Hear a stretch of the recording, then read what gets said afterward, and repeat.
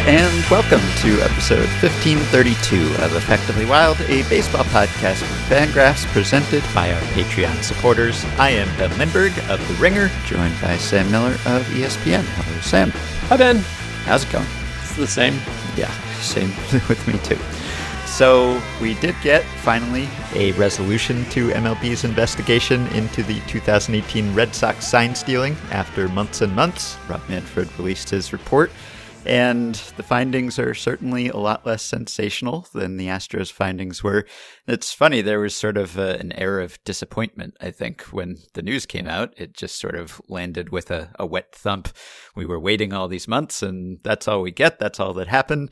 But that is kind of what we should have been hoping for, right? Or we don't want them to have cheated even more than they did, and for it to have been even more egregious, and for another World Series team to be tainted further, right? I mean, unless you think that they just didn't uncover what was happening, or you think that Rob Manfred went easy on the Red Sox, even given what his findings were. I understand that, but it's kind of the best outcome is not, oh, we uncovered another Astros-style operation here, unless you're maybe an Astros fan who wants some other team to take the heat for a while, right? It's not terrible for baseball that another team does not have a huge stain against it, at least any more than we had already understood from Ken Rosenthal and Evan Drellick's reporting. I guess. I feel like the nice thing, I think I've said this, but the nice thing about rooting is that you don't actually have any influence. And so you can root for things irresponsibly. You can root for things sociopathically, if you would like, because you don't have any power. Your rooting is merely energy that does not escape your head. And so if you want to be entertained and you like drama and you also like to feel emotions like grievance and resentment and anger at a team that is not your favorite team, I could see being a little, I don't know. I mean, I could see feeling let down while recognizing that, you know, this is good for the sport that you love as well, but you don't have, I mean, I don't know. It's what I'm saying. You don't have to root for the thing that is good for the sport in a weird way. You can just root for fireworks, right? Like we need stuff to talk about. Nothing's happening. There's no baseball, right? We all have something where we're the Joker. And I feel like baseball fans can definitely just root for chaos if they want to. But as to the question of whether it's good for the game that this turned out to not yield the same level of cheating, that all depends on whether you think that this was a true and effective investigation that really did turn up everything. Mm-hmm. And beyond that, stage two, if you believe that it will be broadly accepted as such. Because if you end up with a situation where the broader public does not find the findings credible, then you have more of a lingering doubt, which I think took hold. I'm trying to remember the timeline of the cheating in the middle of the last century. But what it was like for much of the century, there was a feeling that teams probably were cheating and that the league wasn't doing anything about it. And then in the 60s, the league came down. Well, somehow the league basically convinced everybody that cheating had stopped and was done. And for decades, everybody, my recollection, everybody felt sure that, in fact, this was a thing that they used to do, but they don't do it anymore. And now we have a game that's played fairly and honestly, which maybe wasn't entirely true, but they managed to convince people. And if this closes the book, I mean, like I would say, for instance, with PEDs, there are people who still think that PEDs are, anytime someone hits, 12 more home runs in their projections, they're probably juicing. And there are people who think that one player getting caught every 4 months is proof that it's still an epidemic rather than the fact that the system is working. Mm-hmm. But I think broadly speaking, people believe that PEDs got mostly cleared out of the game, and that the crisis that the sport was in the early 2000s got resolved. And so the question is whether you think that this will do the same thing going forward. So what did the finding? Be specific. What did they find? So the Red Sox investigation, which was kind of kicked off by the Athletic report, found after months of interviews, many interviews, repeated interviews, thousands of text messages and emails, supposedly, the finding was essentially that the Red Sox, and really it's very localized, it specifies one employee of the Red Sox, J.T. Watkins, who was a member of their advanced scouting staff and was the guy in the video replay room. So he sort of had both of those jobs. One of his jobs, which I want to talk about for a second, was decoding the opponent's signs, but in a legal way, before and after games, not during games. I should also mention this was the guy at the center of the 2017 Apple Watch incident. This was the guy who was passing along those signs, and he was warned very strenuously not to do that again, and he seemed to be aware of the new rules and everything, but the finding was that he still, at least on occasion, during the 2018 regular season, it wasn't established that this continued in the postseason, used information that he was gleaning during games to relay information about signs to players, not using an Apple Watch or anything, just talking to them. And that those insights would, on occasion, be relayed during games from a runner on second base. So this is not as comprehensive nearly as the Astros scheme because it did not affect plate appearances where there was not a runner on second base. And if you read the report, there is a lot of uncertainty about how often this actually happened because many of the people who were interviewed said that it didn't and that he wasn't doing anything wrong. And that's why reading the report is kind of interesting because unlike the Astros case, you don't have banging. You don't have very obvious evidence that this happened, which is typically the case in all previous sign stealing scandals. The Astros one was really the exception because we could all hear it ourselves and it was so obvious once we knew about it. So the upshot is that this guy, J.T. Watkins, is suspended for this season and postseason, if we even have a this season and postseason. And when his suspension is over, next year he can't be a replay room operator. And also, yes, just 1 year. You'd think that he'd be like banned for life from the replay room. From the replay room, yeah, right. because like this is the second time, So I think that job, at least he's shown that he probably shouldn't be doing that job anymore. And then the only team punishment is that the Red Sox lose their second round draft pick in this year's draft, which may only be a 5-round draft. And otherwise, front office was cleared and the coaching staff was cleared. So Alex Cora, who of course was heavily implicated in the Astros report, was not implicated in this one, but he was finally officially suspended through the end of this postseason, but just for what he did with the Astros, not for anything he did with the Red Sox. So unlike the Astros case, there was a lot of evidence that the front office did relay these new rules about sign stealing to at least the non-player staff. And so you don't have what you had with Luhnow, where basically they sent him a memo and he didn't do anything with it as far as anyone could tell. The Red Sox were more diligent about it, probably because they had already been caught in 2017. So there are a couple things that stand out to me in the report that I think are kind of interesting. And one of them is the idea that the front office basically just has to tell the non-player staff, like it has to make sure the coaching staff knew and make sure J.T. Watkins knew about these new regulations. But really, the report makes it pretty clear that the players didn't know, or at least according to them, they didn't know. So I'm just going to read a little part here. Based on these and other similar communications, as well as the consistent statement of witnesses, I cannot fault either Dombrowski or O'Halloran, that's another high-ranking front office member, for any non-player staff members' lack of adherence to the sign-stealing rules. While I strongly believe in the accountability of leadership, given that Dombrowski and O'Halloran were emphatic that MLB's rules be followed, there must be limits when leaders' resolute and active support for the rules is knowingly defied. It is apparent on this record that any failure by non-player staff to abide by the rules was in spite of the efforts and culture of the Red Sox front office. So whereas he condemned the Astros front office culture, he is saying that the Red Sox front office culture was fine here and that J.T. Watkins acted alone. However, it continues, despite the notification efforts for non-player staff, the specifics of the sign-stealing rules apparently did not consistently and effectively reach the Red Sox players. While some witnesses believe that the Red Sox may have provided physical copies of the relevant memoranda to players, most players could not recall receiving any rules described that they largely discarded any such memoranda and gave mixed accounts of whether they received other guidance or understood the parameters of the sign stealing rules. Many players told my investigators that they were unaware that in-game decoding from the replay station had been prohibited in 2018 and 2019. Watkins said that prior to the 2018 season, he told multiple players in one-on-one discussions that he could no longer use the replay station to decode signed sequences, but no players confirmed this. And last paragraph, in addition, most players did not believe that MLB rules prohibited them from using video clips provided to them during the game of their prior at-bats to decode a pitcher's signed sequences. They also did not believe it violated the rules to attempt to utilize the broadcast feed on monitors in the clubhouse to decode signed sequences.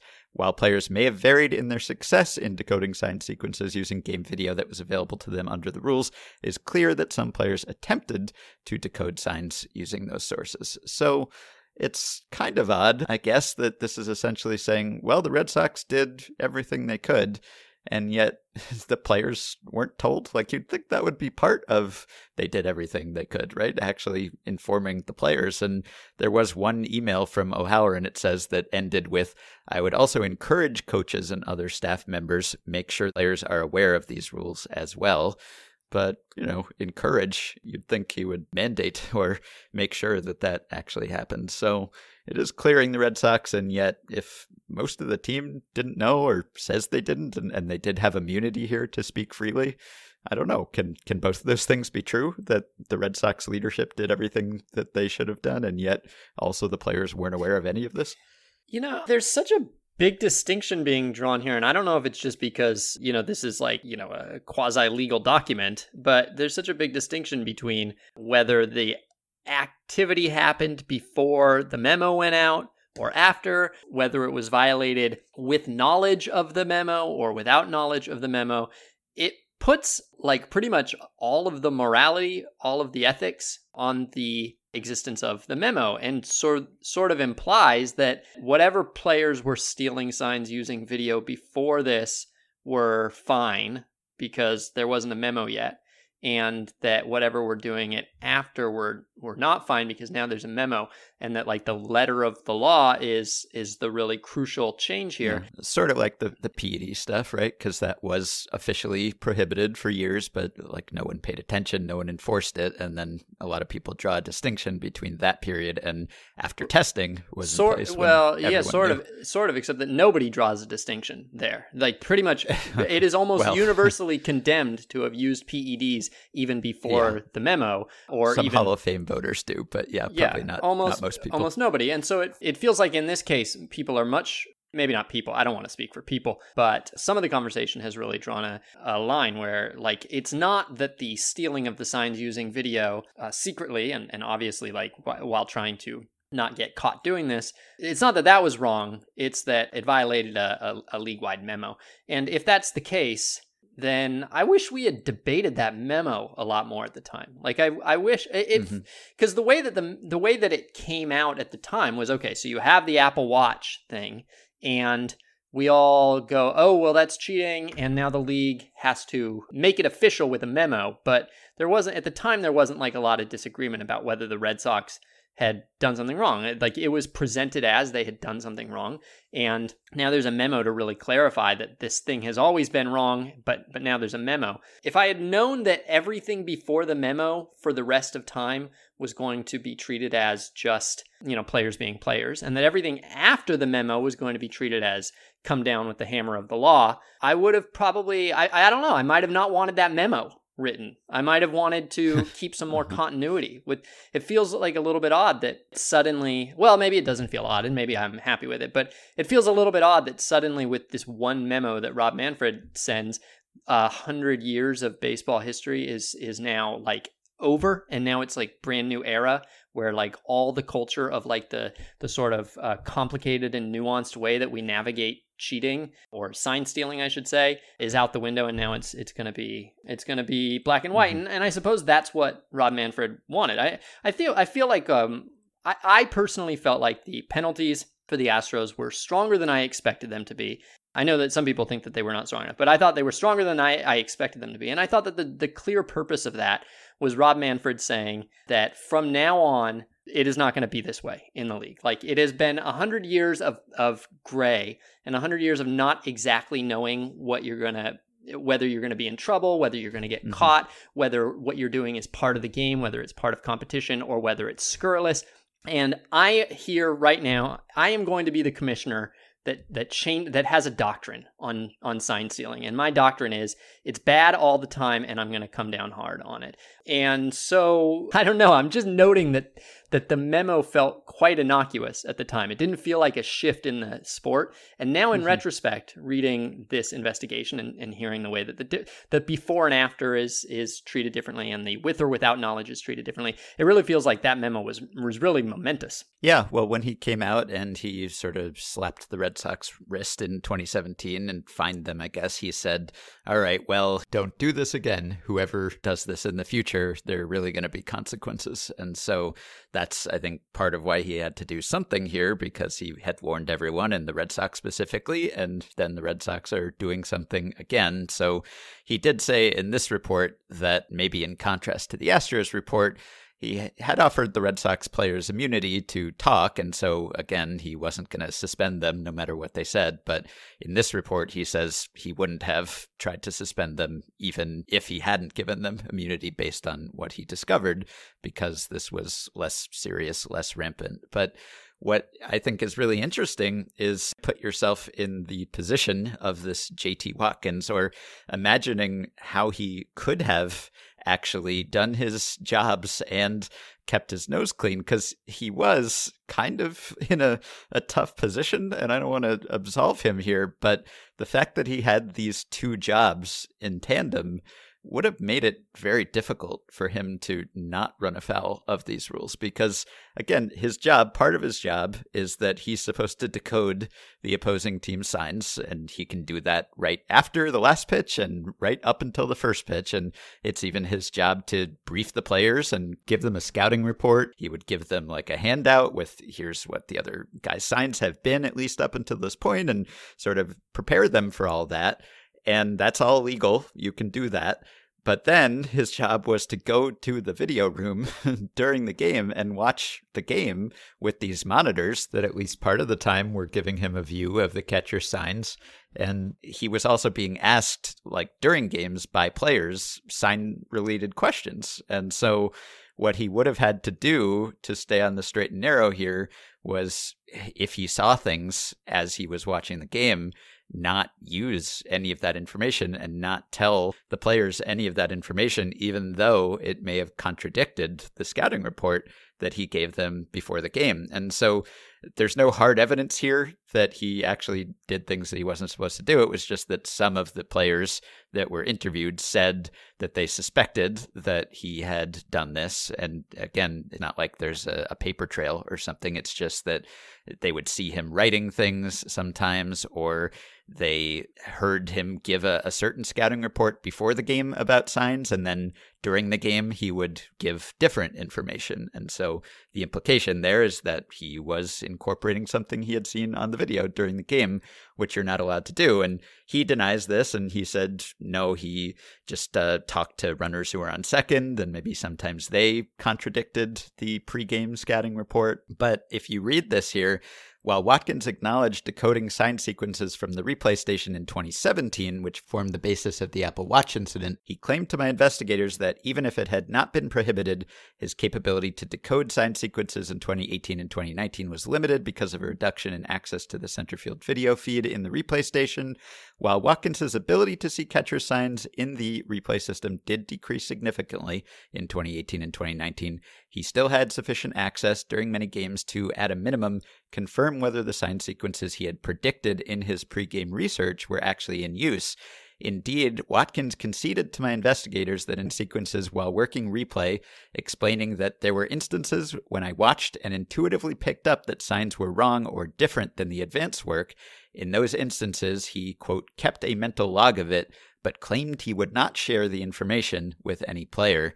In addition to mental notes, Watkins regularly electronically bookmarked games whenever a player reached second base so that he could incorporate the ensuing at-bat into his post-game research. So essentially, he's saying that if he saw something that contradicted his own scouting report that he'd given the players in game, he would not tell them that, or he would continue to give them the wrong scouting report because he just couldn't possibly use the information that he had gotten here. But that's a pretty tough spot to be in, because it's almost like, what they say on The Good Wife and The Good Fight all the time, the Chinese wall, right? Where you set up this barrier that supposedly one part of your law firm doesn't know something that the other part of your law firm does. And in this case, it's like, you need a wall between one half of Watkins' job and the other half, or else he is just going to know that the information that he has been legally charged with getting is inaccurate. And so that's what I was thinking as I was reading that. And then there was actually a paragraph that acknowledges that. So Manfred writes, "In my view, Watkins was placed in a very difficult position by virtue of his dual role as the person responsible for decoding signs pregame and as the person responsible for operating the Red Sox replay system, a structure, as I have previously noted, that was not uncommon within MLB clubs. Watkins admitted that because he watched the game feeds during the entire game, he was able to determine during the game when the sign sequences he provided to players prior to the game were wrong, thus placed in the difficult position of often knowing what the correct sequences were, but being prohibited by rule from assisting the players by providing the correct information. While this does not excuse or justify his conduct, I do believe that it created a situation in which he felt pressure as the club's primary expert on decoding sign sequences to relay information that was consistent with what he naturally observed on the in-game video."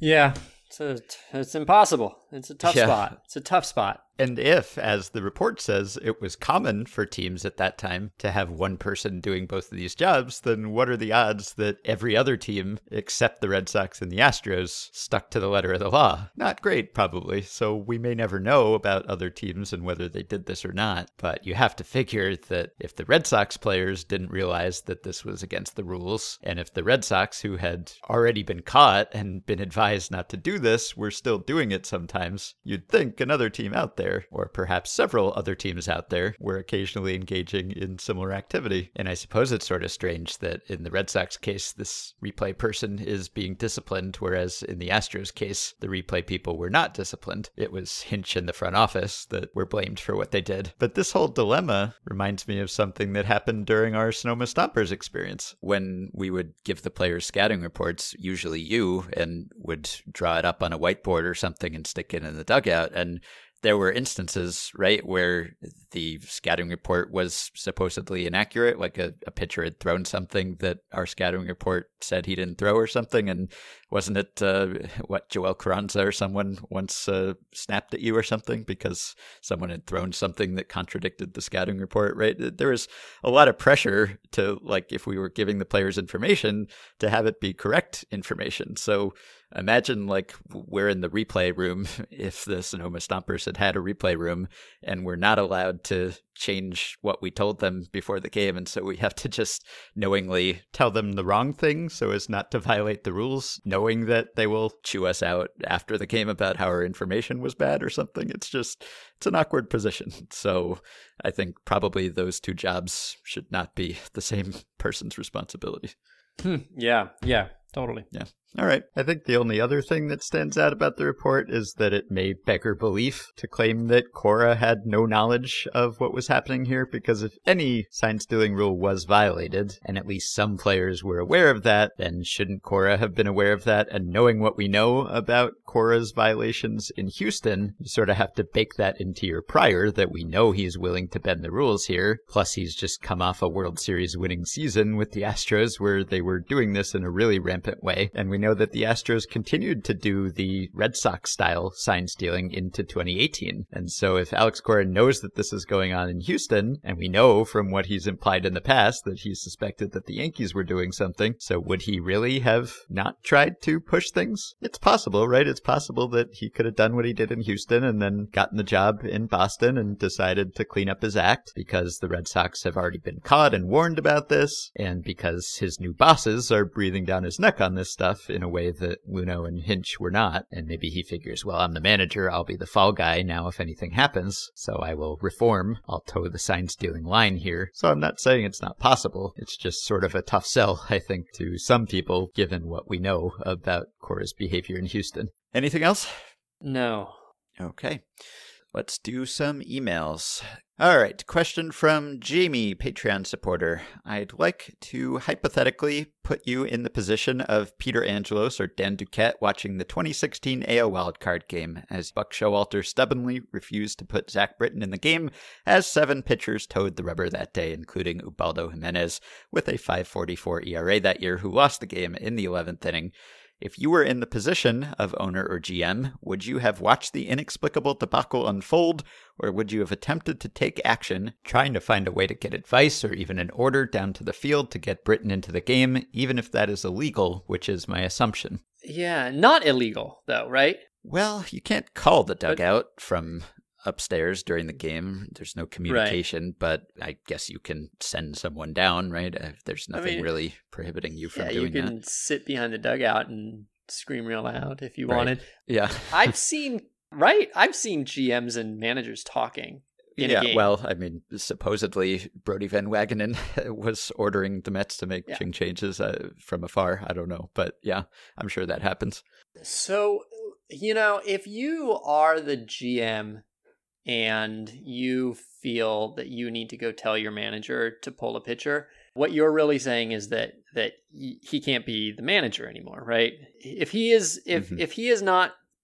can't be trusted with a basic job of managing, then he just shouldn't be your manager. And so when you go down there, you basically need to go down there and fire him. Or if you don't, then you need to be prepared for him to quit. Probably not in that exact moment, but I think at that point, I mean, look, it's not like Buck Showalter wasn't aware that he had a decision to make. It's not like his mind was drifting, he had other things on his mind, and someone needed to come over and go, hey, just so you know, there's a pot boiling, and the timer in the kitchen went off. Did you need to get that? Like, Buck Showalter intentionally made a decision. He stared at it and thought about it, and thought and thought and thought. I mean, that was the hardest decision of his life. Well, maybe, I hope. And so if you go down and say that the decision he made is wrong, then you just need to be prepared for that to be the last game that Buck Showalter is ever going to manage for you. And given that he managed a whole nother season for them after that, 2 seasons after that, then I presume that they did not want that to happen, that was not the position that the decision that they were making.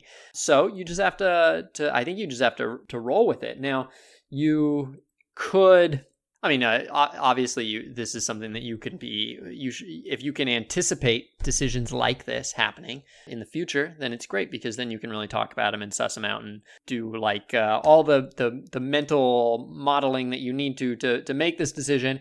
And if a similar decision has been made that you disagreed with, then definitely talk about it after the fact, so that, again, you can go over it and everybody comes to the right conclusion and you're all happy with each other. But ultimately, I think Buck Showalter's job there is to make that decision. And while you would love, as I mean, we are all way too confident in our own beliefs, right? We all think that we're right pretty much all the time. So as a GM, you would love for that decision to always reflect your own, and to never be ghastly. Sometimes you just have to, I mean, not sometimes, every single game you have to stop your involvement and let the game happen. And that's true for the pitcher who's trying to throw a good pitch, and it's true for the manager who's trying to manage a good manage.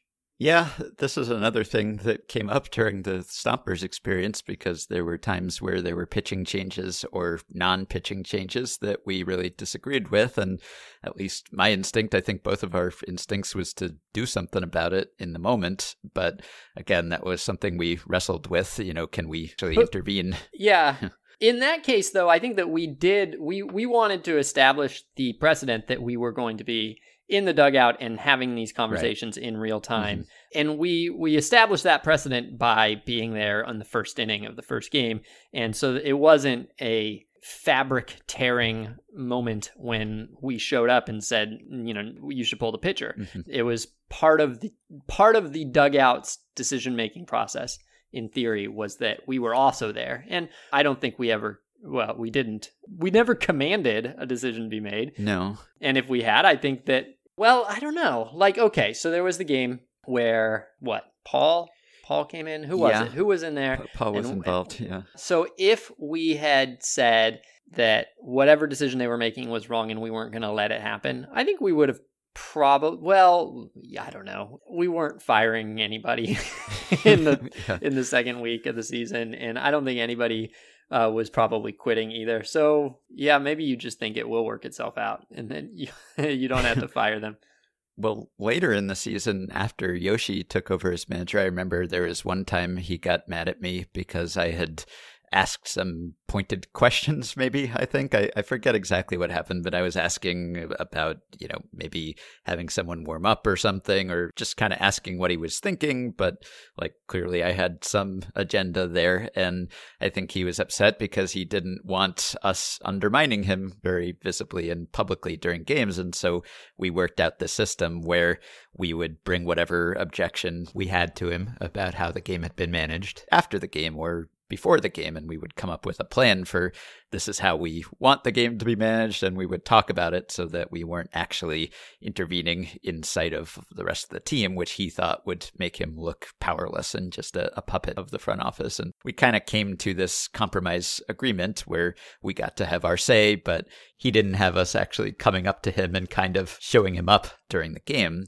And so that's sort of the same thing with a big league team and managers. And as you said, I think if you actually do come down and say you have to make this move right now, then many managers are probably just going to quit on the spot or refuse, and you'll have to be prepared to fire them. Now, maybe that's changing a little because modern managers are used to the front office having more of a say than it used to, and maybe there's some that would be okay with it. But on the whole, I think they're going to look at that as a challenge, and it is something that if you want your manager to have control of the clubhouse and look like he has the authority to tell players to stop doing things like stop sign stealing, let's say, then you do want it to seem like he has some autonomy at least. And then if you're going to get upset about a move that he made or didn't make, you save it for the meeting afterward. And hopefully he changes his ways. And if not, then maybe you change your ways as far as what manager is in charge of your team. So the question is, I guess, are there circumstances, are there games that are so important,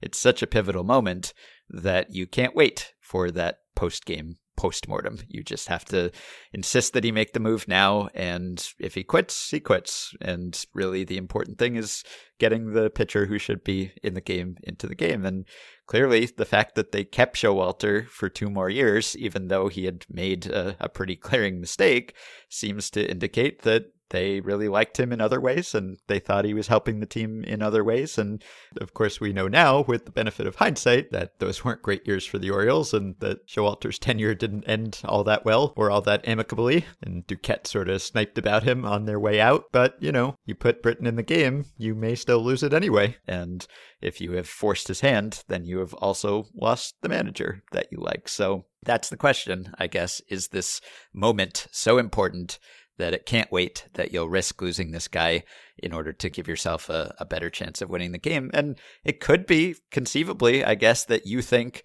that this move that he's making or not making is so wrongheaded that it actually does change your mind about whether you want him to be the manager, because, ultimately you do hope that this guy's going to get you to a playoff game and that he's going to have pretty momentous decisions to make. And if you lose confidence in him as the person who can make the right decision, then maybe the other stuff doesn't make up for it. Maybe the fact that he's good in the clubhouse or he keeps players motivated or whatever.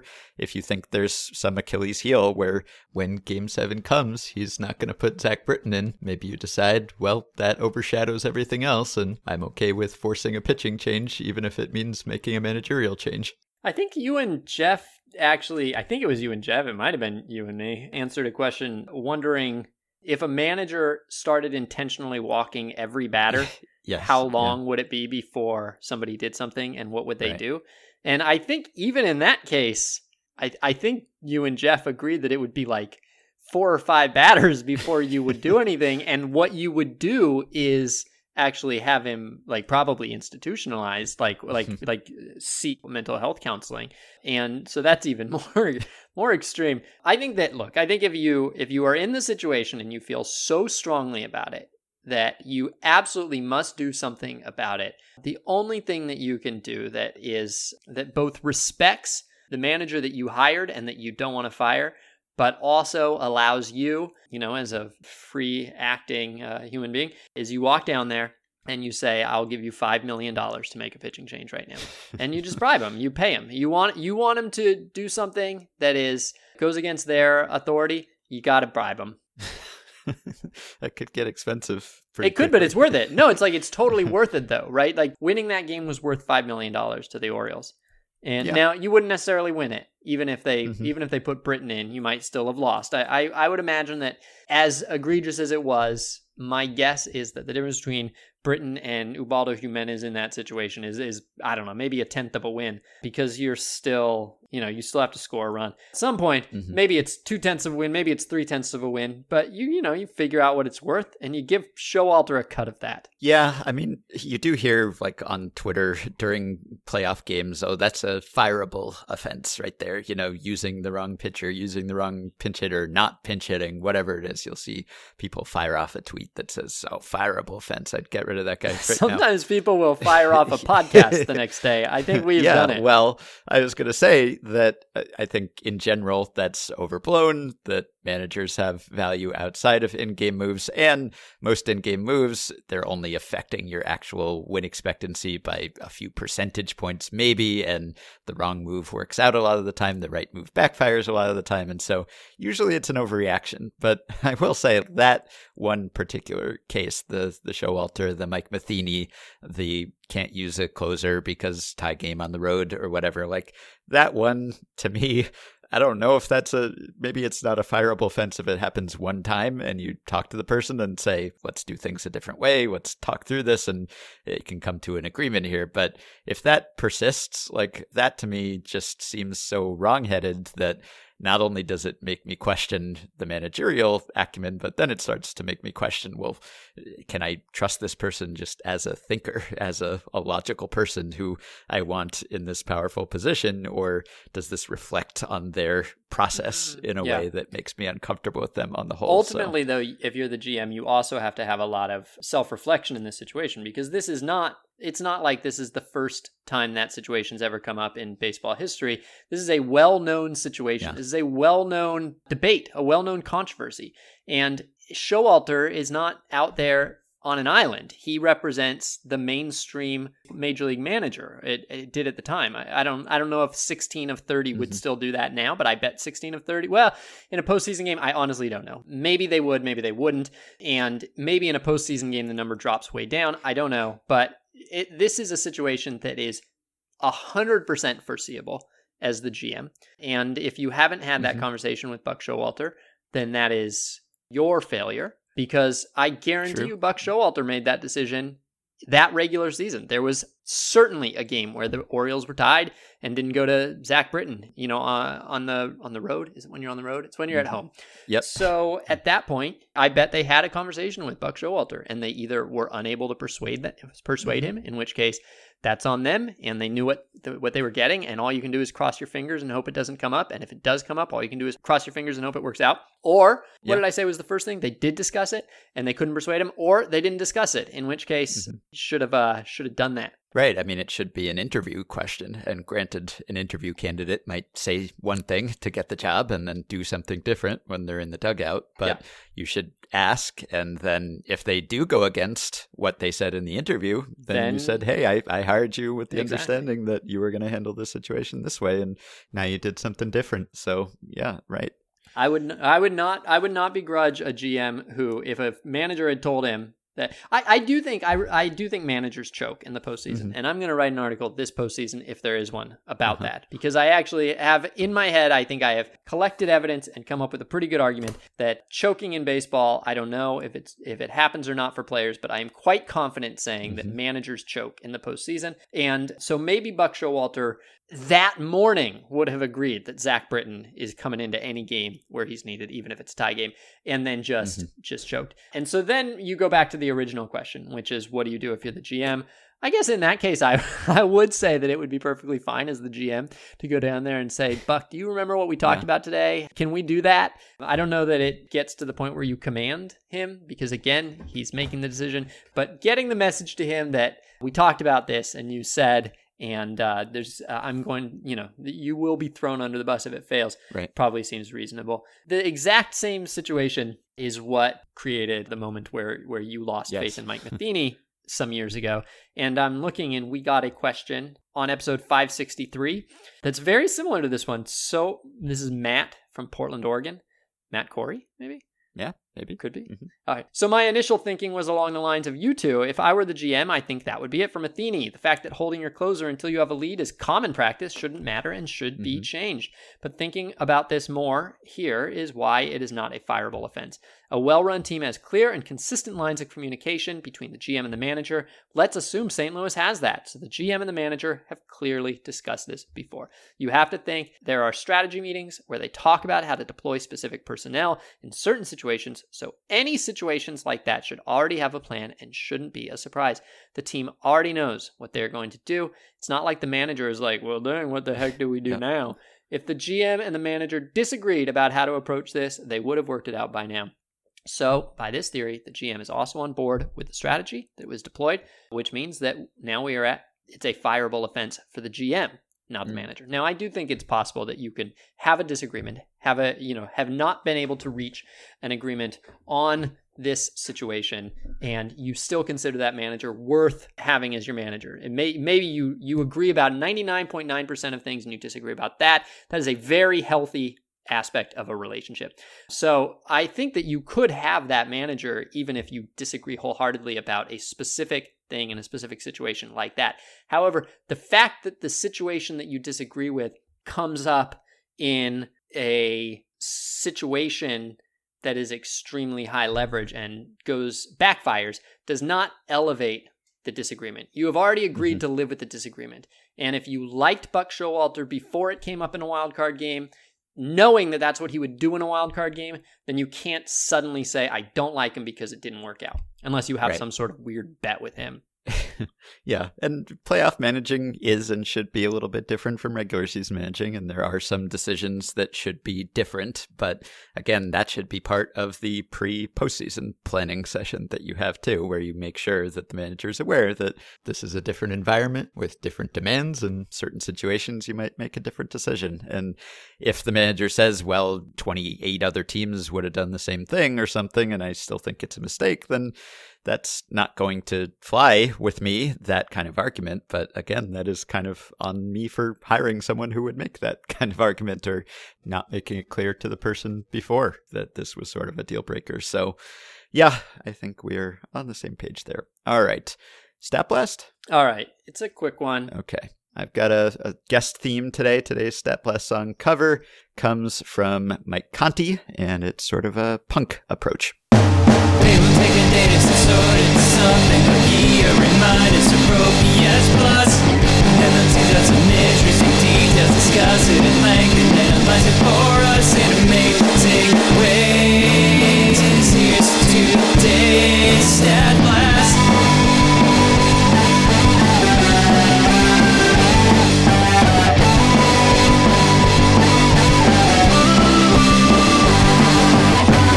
All right. Quick one. I don't know how to get into this one. Season has been delayed. Of course, it's going to be delayed for a lot longer. Might get delayed all the way. And we answered a question a few weeks ago. I don't remember the wording of the question, but it was like something about, do players whose career record pursuits get disrupted by this? Do they, get a positive asterisk or something? I don't remember what the question was, but it was like, how seriously do you think this affects certain players' career milestone pursuits? And, I am really not looking forward to ever hearing episodes from February and March of this year, because I'm just going to hear the slow process of, well, it's actually the very fast process of our assumptions becoming incredibly out of date very quickly. When we answered that question, I think we were still thinking, well, how much does 6 weeks of a season really matter for a career pursuit? And now it's obviously very different. And, like, it's not, important in any way. But, every year for the last 8, we've had the Mike Trout is the greatest, has the most WAR through age. And he, I haven't looked, but he probably doesn't now. He's probably been, quote unquote, passed by Ty Cobb in, the month that he's missed. Anyway, that's not what this is about. I was thinking about other things, other I don't know what the right word is for this. I guess heartbreak. I think it's fair to say that what I'm describing is a heartbreak, which is that some players will not appear in the majors ever who would have appeared in the majors. Yeah. There are some players who get called up in April, play a week, get sent back down, and never show up again. And if that April is the April that the world is fighting a pandemic, then that was your shot. And so I wondered how many people, how many humans are going to have this particular heartbreak. So I looked, just for a sample, I looked at 3 years, 2009, 2010, 2011. On average, about 200 major leaguers make their debut every year, which is quite a bit when you think about it. Mm-hmm. And of those 200, about 30 or so on average only play in one season. And so if the whole season were to get canceled, then you would expect about 30 major league careers to not happen. I'm not going there yet, but if you assume the first half gets canceled, then it's about 9 per year. About 9 players per year appear in the first half of a season, and their entire career happens in the first half of the season. Now, I don't know. It's hard to say that these exact careers wouldn't have happened. Maybe they came up in April and never got called up again because they were really bad in April. And if they had not been called up in April, they would have been called up in August, and then maybe they would have, played in August. Mm-hmm. Or maybe they got hurt, or maybe whatever. Who even knows? And maybe if we are lucky enough to have a half season this year, maybe it's bigger rosters, right? And so then maybe there are more players making their debuts in that time. And maybe the better analogy in that situation would be that the 81 games that they play would be more like the first half rather than the second half. Or maybe it would be a lot like the first half because it's the start of the season with some September mixed in, because then eventually it becomes the end of the season. So maybe none of this would be affected. But I'm sadly assuming that something like 3 players a month or so who would have had a career are not having a career, and that's just a part of this season. I think what is sad about it to me is that you have disappointments in life where that you're planning on something, you expect something to happen, and in fact that it would have happened but for X. So, like, for instance, I know a third grader who had a birthday in March, and so she was going to have a birthday party, and it was going to be her first birthday party where her parents rented out a thing, like a trampoline park. It was going to be a trampoline party, which I know. No, I know that you guys think that, but I actually think that trampoline parks are only dangerous for adults. I don't think kids have the requisite force to create most trampoline injuries. I don't know about that. I've seen some pretty compelling evidence to the contrary, but all right. All right. So not rent out, but you pay the package, right? And so she was really excited about a birthday party. And then a few weeks before that, it became clear that parents are not going to want to send their kids into a germy trampoline park. And so the party became not a trampoline park party, but it became a after school ice cream party in the backyard, which seemed safe. And then it became clear over another week, school got canceled. So all of a sudden now it's you're not even around your friends. And so then it became not a after school backyard ice cream party, but a socially distanced 1 hour in the park ice cream party where the kids all get served a bowl, but nobody goes within 6 feet of each other. And after a week, everything was totally you don't see anybody. We're not seeing our grandparents or anything, and it's unthinkable. And so then we cancel. I gave it away. This was my daughter. Okay. And so then we canceled that, and it was going to be, we're going to a candy shop that she has been dying to go to, and she is just going to get candy. And so we say, well, we better go quick before businesses get shut down. And so we call to see how late they're open that day, and they have closed down. And so 4 stages of party that she knew would have happened, but for, right? Like this was a sure thing. And each one of those was a heartbreak. Each one came with tears. It was 4 waves of crying because each one was a loss. Then there are other things that you lose that you just never even knew that it was an option. So like I know a teacher, and the teacher had a field trip that was planned, and the kids were all really excited to go. And then the field trip got canceled because school got closed, and they were all sad because they lose the field trip. There was another field trip that was planned that they didn't even know about. They had never heard of. They also lose that one. They don't know they lost it, but it is still sad because it's one less great field trip that they're going to get to go to in their life. So you have the ones where you know that the thing is going to happen, but for the event that costs you, and you know that you cry and it's sad. And then you have the ones where you don't even know that they were going to happen, but there is still a loss in your life that you're unaware of, and your life is worse because of it, and you just absorb the sadness without even being conscious of the lowered standard of living. And then you have these in the middle where also sad, where these players, let's say there are 9 players who never get a career because of this, they will they're neither like blind to the fact that they might have gotten a shot, but also it wasn't promised to them. Like I'm looking at the players who from 2009 who had 1/2 careers, and it's Daniel Davidson, Arturo Lopez, Edwin Moreno, Anthony Ortega, Walter Silva, Graham Taylor, Jason Waddell, Wes Weisler. I doubt Omar Beltre. I doubt any of them went into spring training saying, I'm making the majors this year for sure.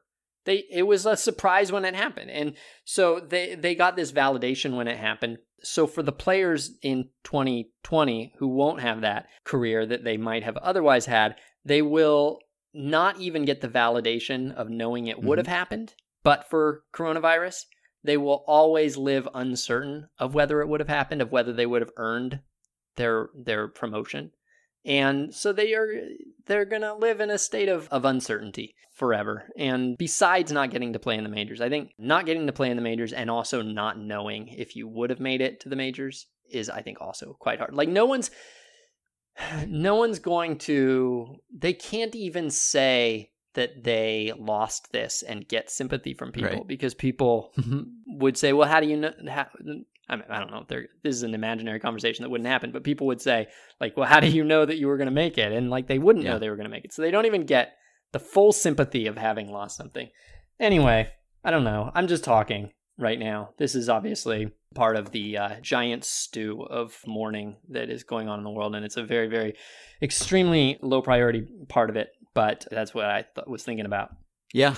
Yeah, and there have been more people making their Major League debuts in recent seasons. Like last year, there were 261 Major League debuts, up from 200-ish for many earlier years because of the shuffling back and forth from AAA to the backs of Major League bullpens and benches. And maybe that would have changed this year with the September roster expansion being decreased, and also with the option rules changing so that when you send someone down, he has to stay there for a while longer. But yes, there have been even more major leaguers being made in recent years, and not this year, obviously.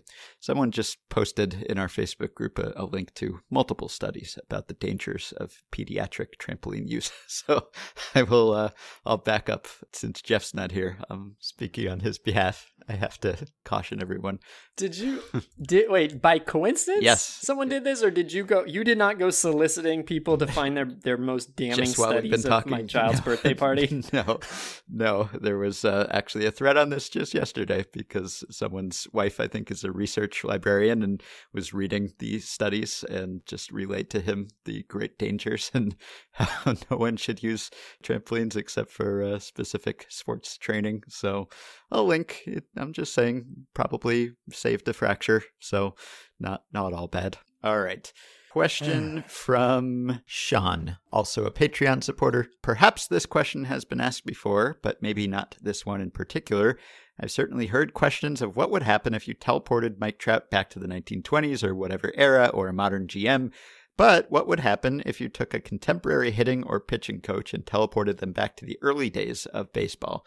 Would they have a tangible impact? Would they be worse than a coach of the era, as they would not have the technological tools they rely on so heavily?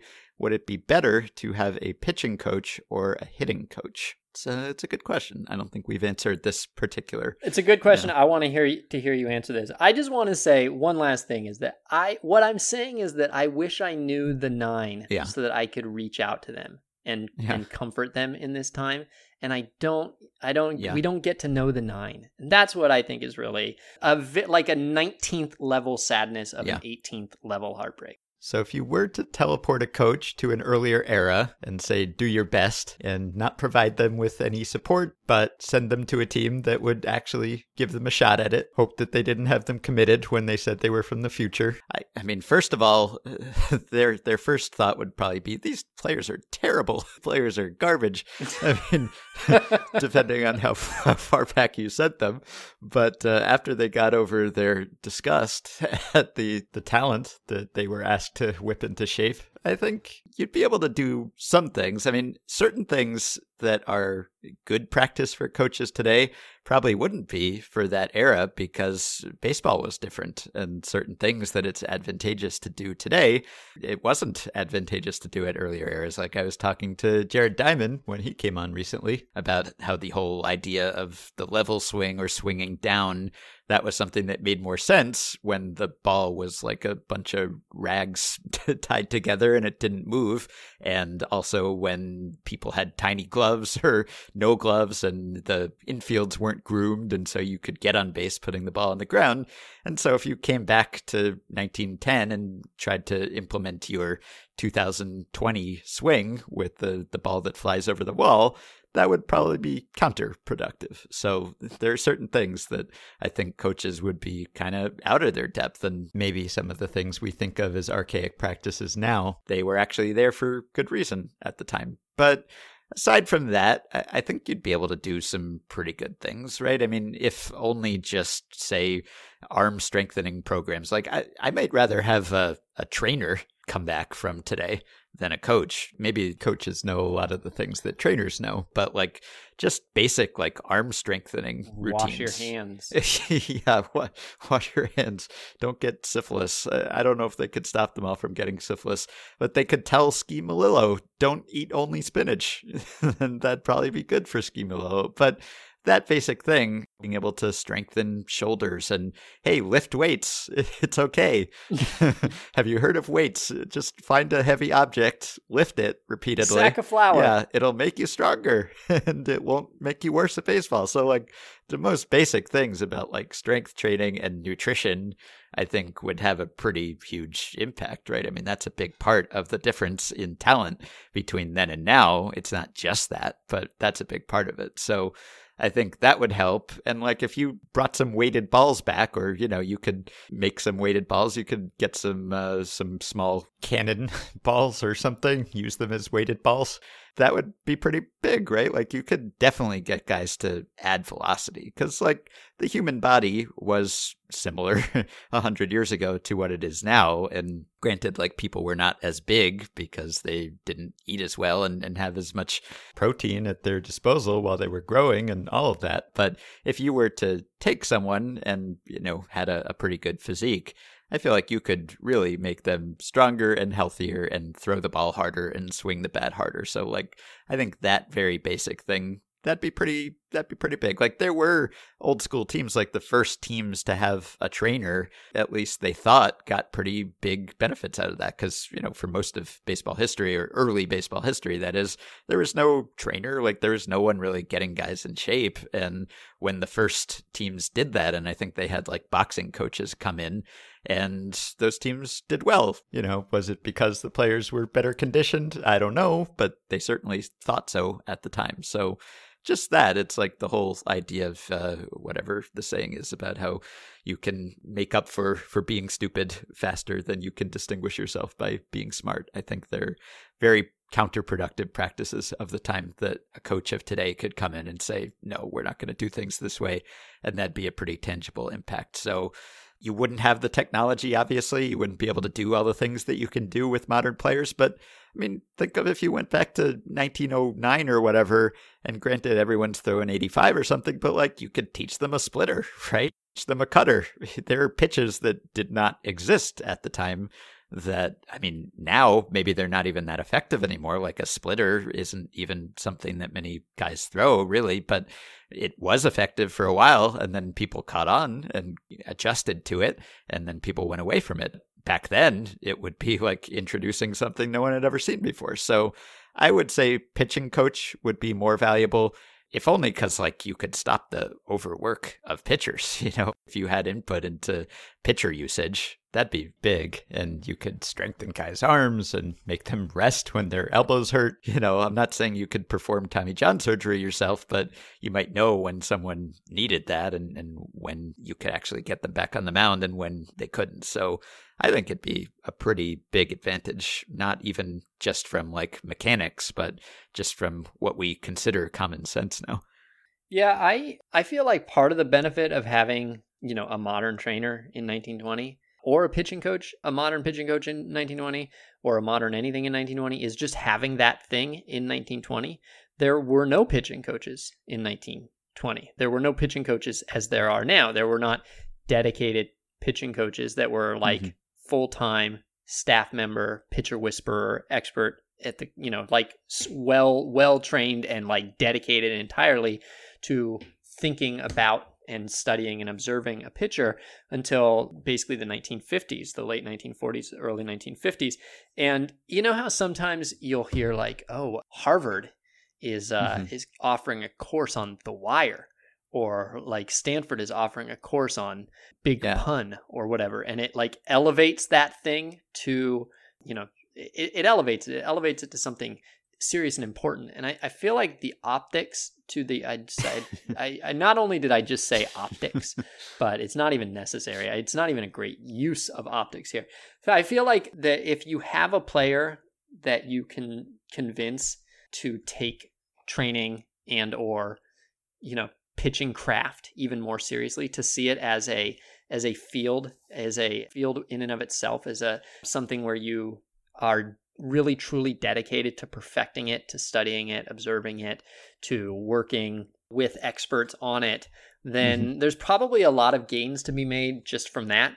So you could have like anybody in 1920 as a pitching coach if they were in that job, and you had the team thinking about pitching differently for that. And certainly for training, I mean, and much more for a trainer, because you sort of professionalize the idea of being in shape, of being maximized, of being like, you know, healthy, instead of like what the players were at the time, which was quite careless.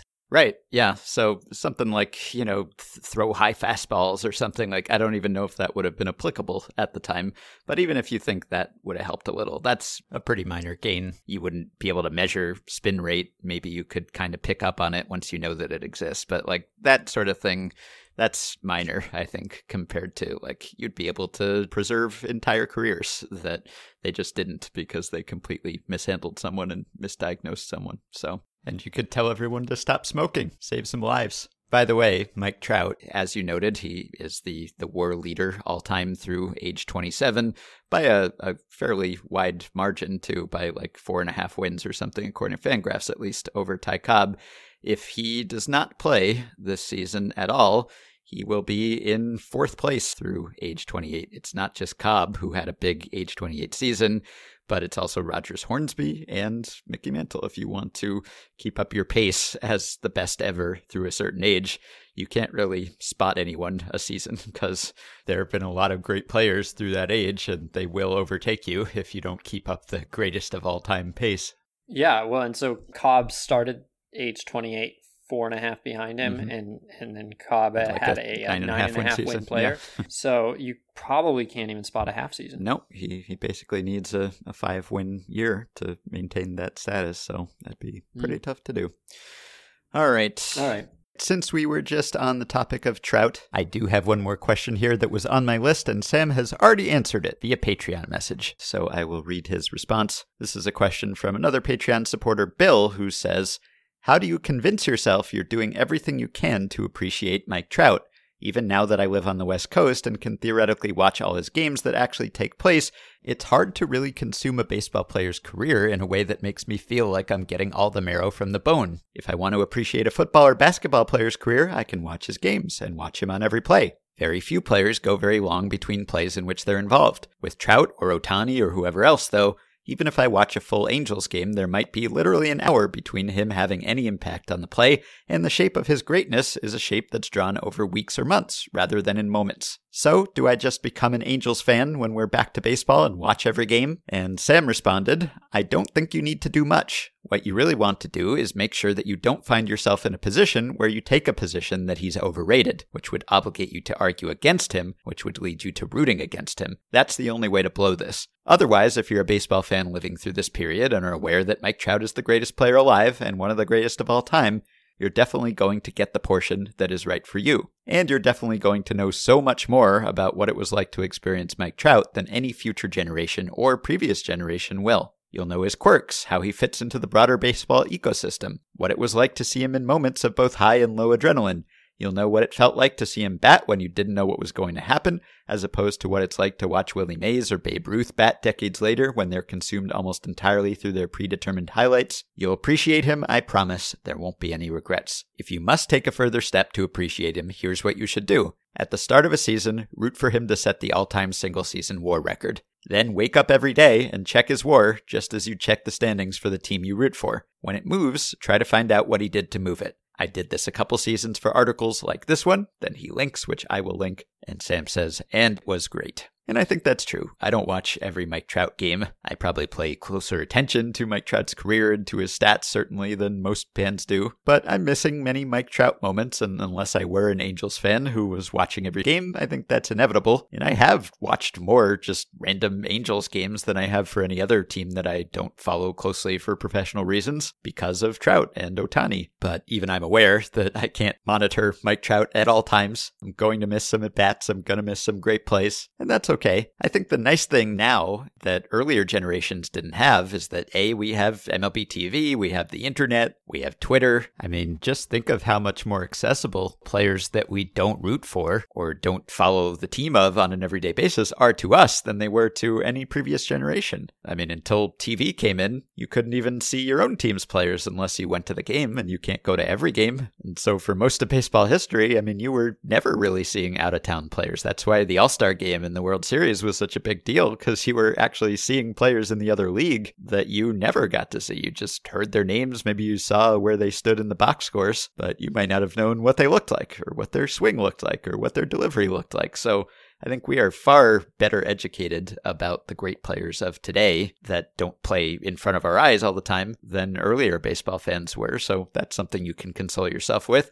Plus, we have WAR. We have great stats. So not only can we turn on MLB TV and actually see these guys or look at highlights online, but you have a very good sense of how good they've been at all times. You can even look at StatSpout or the outcome of every pitch and plate appearance if you want to. And WAR gives us a sense, I think, of the historic nature of Trout's performance that we might have lacked otherwise. So yeah, don't worry about it. Don't feel bad about the plate appearances you do miss. Feel good about the plate appearances you see. That said, there is a certain relationship that I think fans have with players on that team, just from seeing these guys day in and day out, seeing them not in highlights, but just at the most routine moments. Maybe you are aware of some mannerisms or some little tics that the player has, some habit that doesn't show up in the proverbial box score, but that you can kind of summon in your mind's eye when you think of that player. And that's nice. Fans should have, I think, a special relationship and awareness of the players that they are putting the time in to see. All right,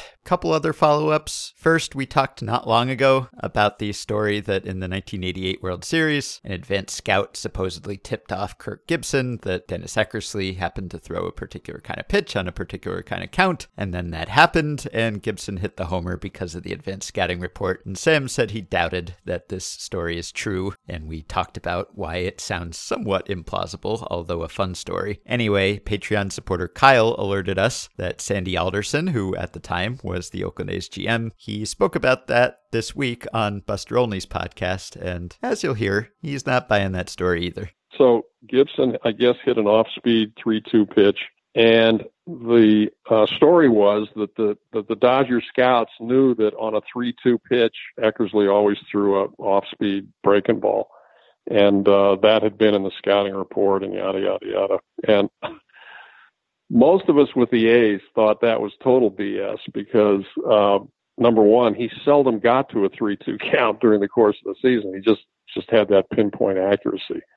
And even at a 3-2 count, none of us could really recall specifically that he, threw these off-speed breaking balls.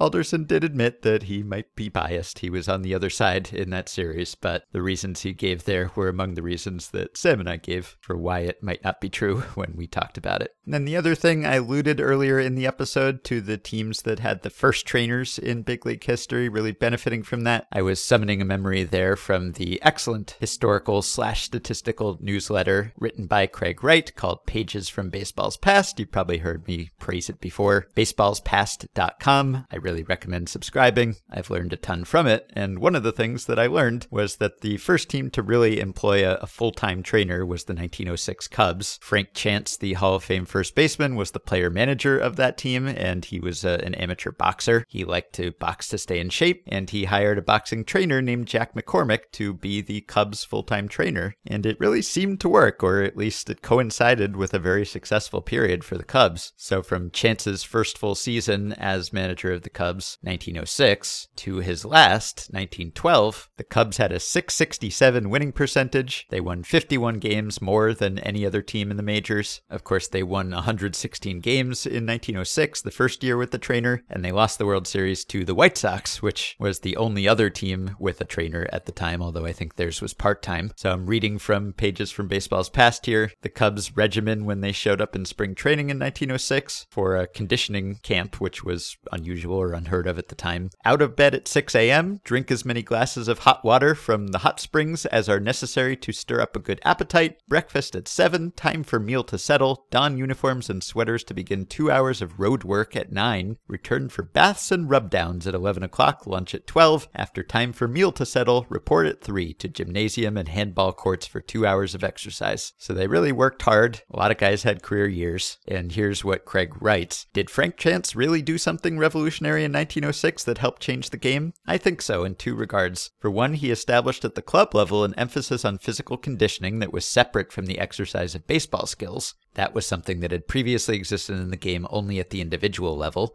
And of course, while he was not the first manager to employ a quote-unquote trainer, he elevated the importance and commitment to the position to a whole new level. There are also two ways that Chance was revolutionary but did not change the game. Those who tried to imitate what Chance was doing did not fully grasp the dual role of his trainer, that besides rub-downs and tending to injuries, his trainer was to be a forerunner of what we would today call a strength and conditioning coach. That's a job that did not settle into the bones of the game until about 75 years later, long past any influence from Chance's innovation. Frank's vision of a spring conditioning camp prior to a spring baseball camp also did not take hold. There was some mild imitation, but it eventually faded out and vanished with the passing of Chance as a manager. The eventual norm was a merging of the two camps into one. Chance's distinct separation of the two was probably unnecessary in later times, but I suspect it was quite helpful in his day, giving a firm attention to a new idea in the game. I should also note, I made a joke earlier about people using cannonballs as weighted balls. Well, it turns out they did use cannonballs. The second trainer that Chance had, Doc Simmons, I'm quoting here, had an inventive mind and the players were fascinated by his cannonball massage technique. The former artilleryman had a small 8-pound cannonball that he would use to massage sore backs. He rolled it to and fro along the naked spine, and it became so popular with some players that they would stand in line to get the cannonball treatment. The cannonball was part of Simmons' first gaffe as a baseball trainer.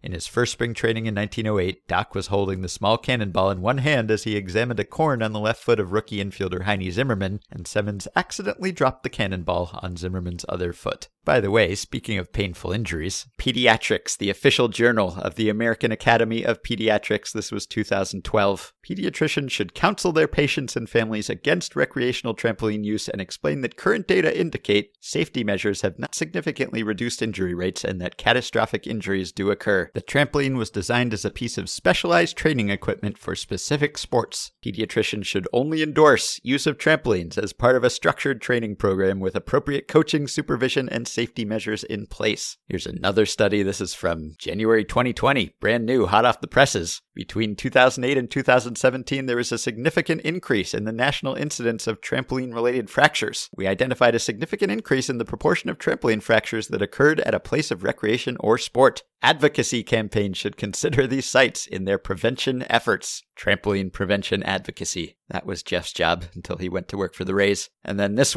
is from April 2019. This is a study from England, I think. Conclusion: trampoline park injuries pose a significant financial cost for local orthopedic and emergency services. Contrary to studies evaluating home trampoline injuries, the majority of fractures at trampoline parks occurred in the lower limbs. Improved injury prevention strategies are required to help reduce morbidity and lower the financial implications for local National Health Services trusts. Telling you people, it's dangerous out there. Sorry to rain on your parade if you're a trampoline person. I'm sure there are people who trampoline responsibly. Just saying, the stats are scary. Go back and listen to our interview with Astros catcher and childhood trampoline victim Garrett Stubbs, episode 1040. You can support Effectively Wild on Patreon by going to patreon.com/effectivelywild. The following 5 listeners have already signed up and pledged some small monthly amount to help keep the podcast going and get themselves access to some perks. Julie Hwebsch, Ashley Shower, Dan Thomas, Jason Amico, and Isaiah Shea. Thanks to all of you. You can join our Facebook group at facebook.com/group/effectivelywild.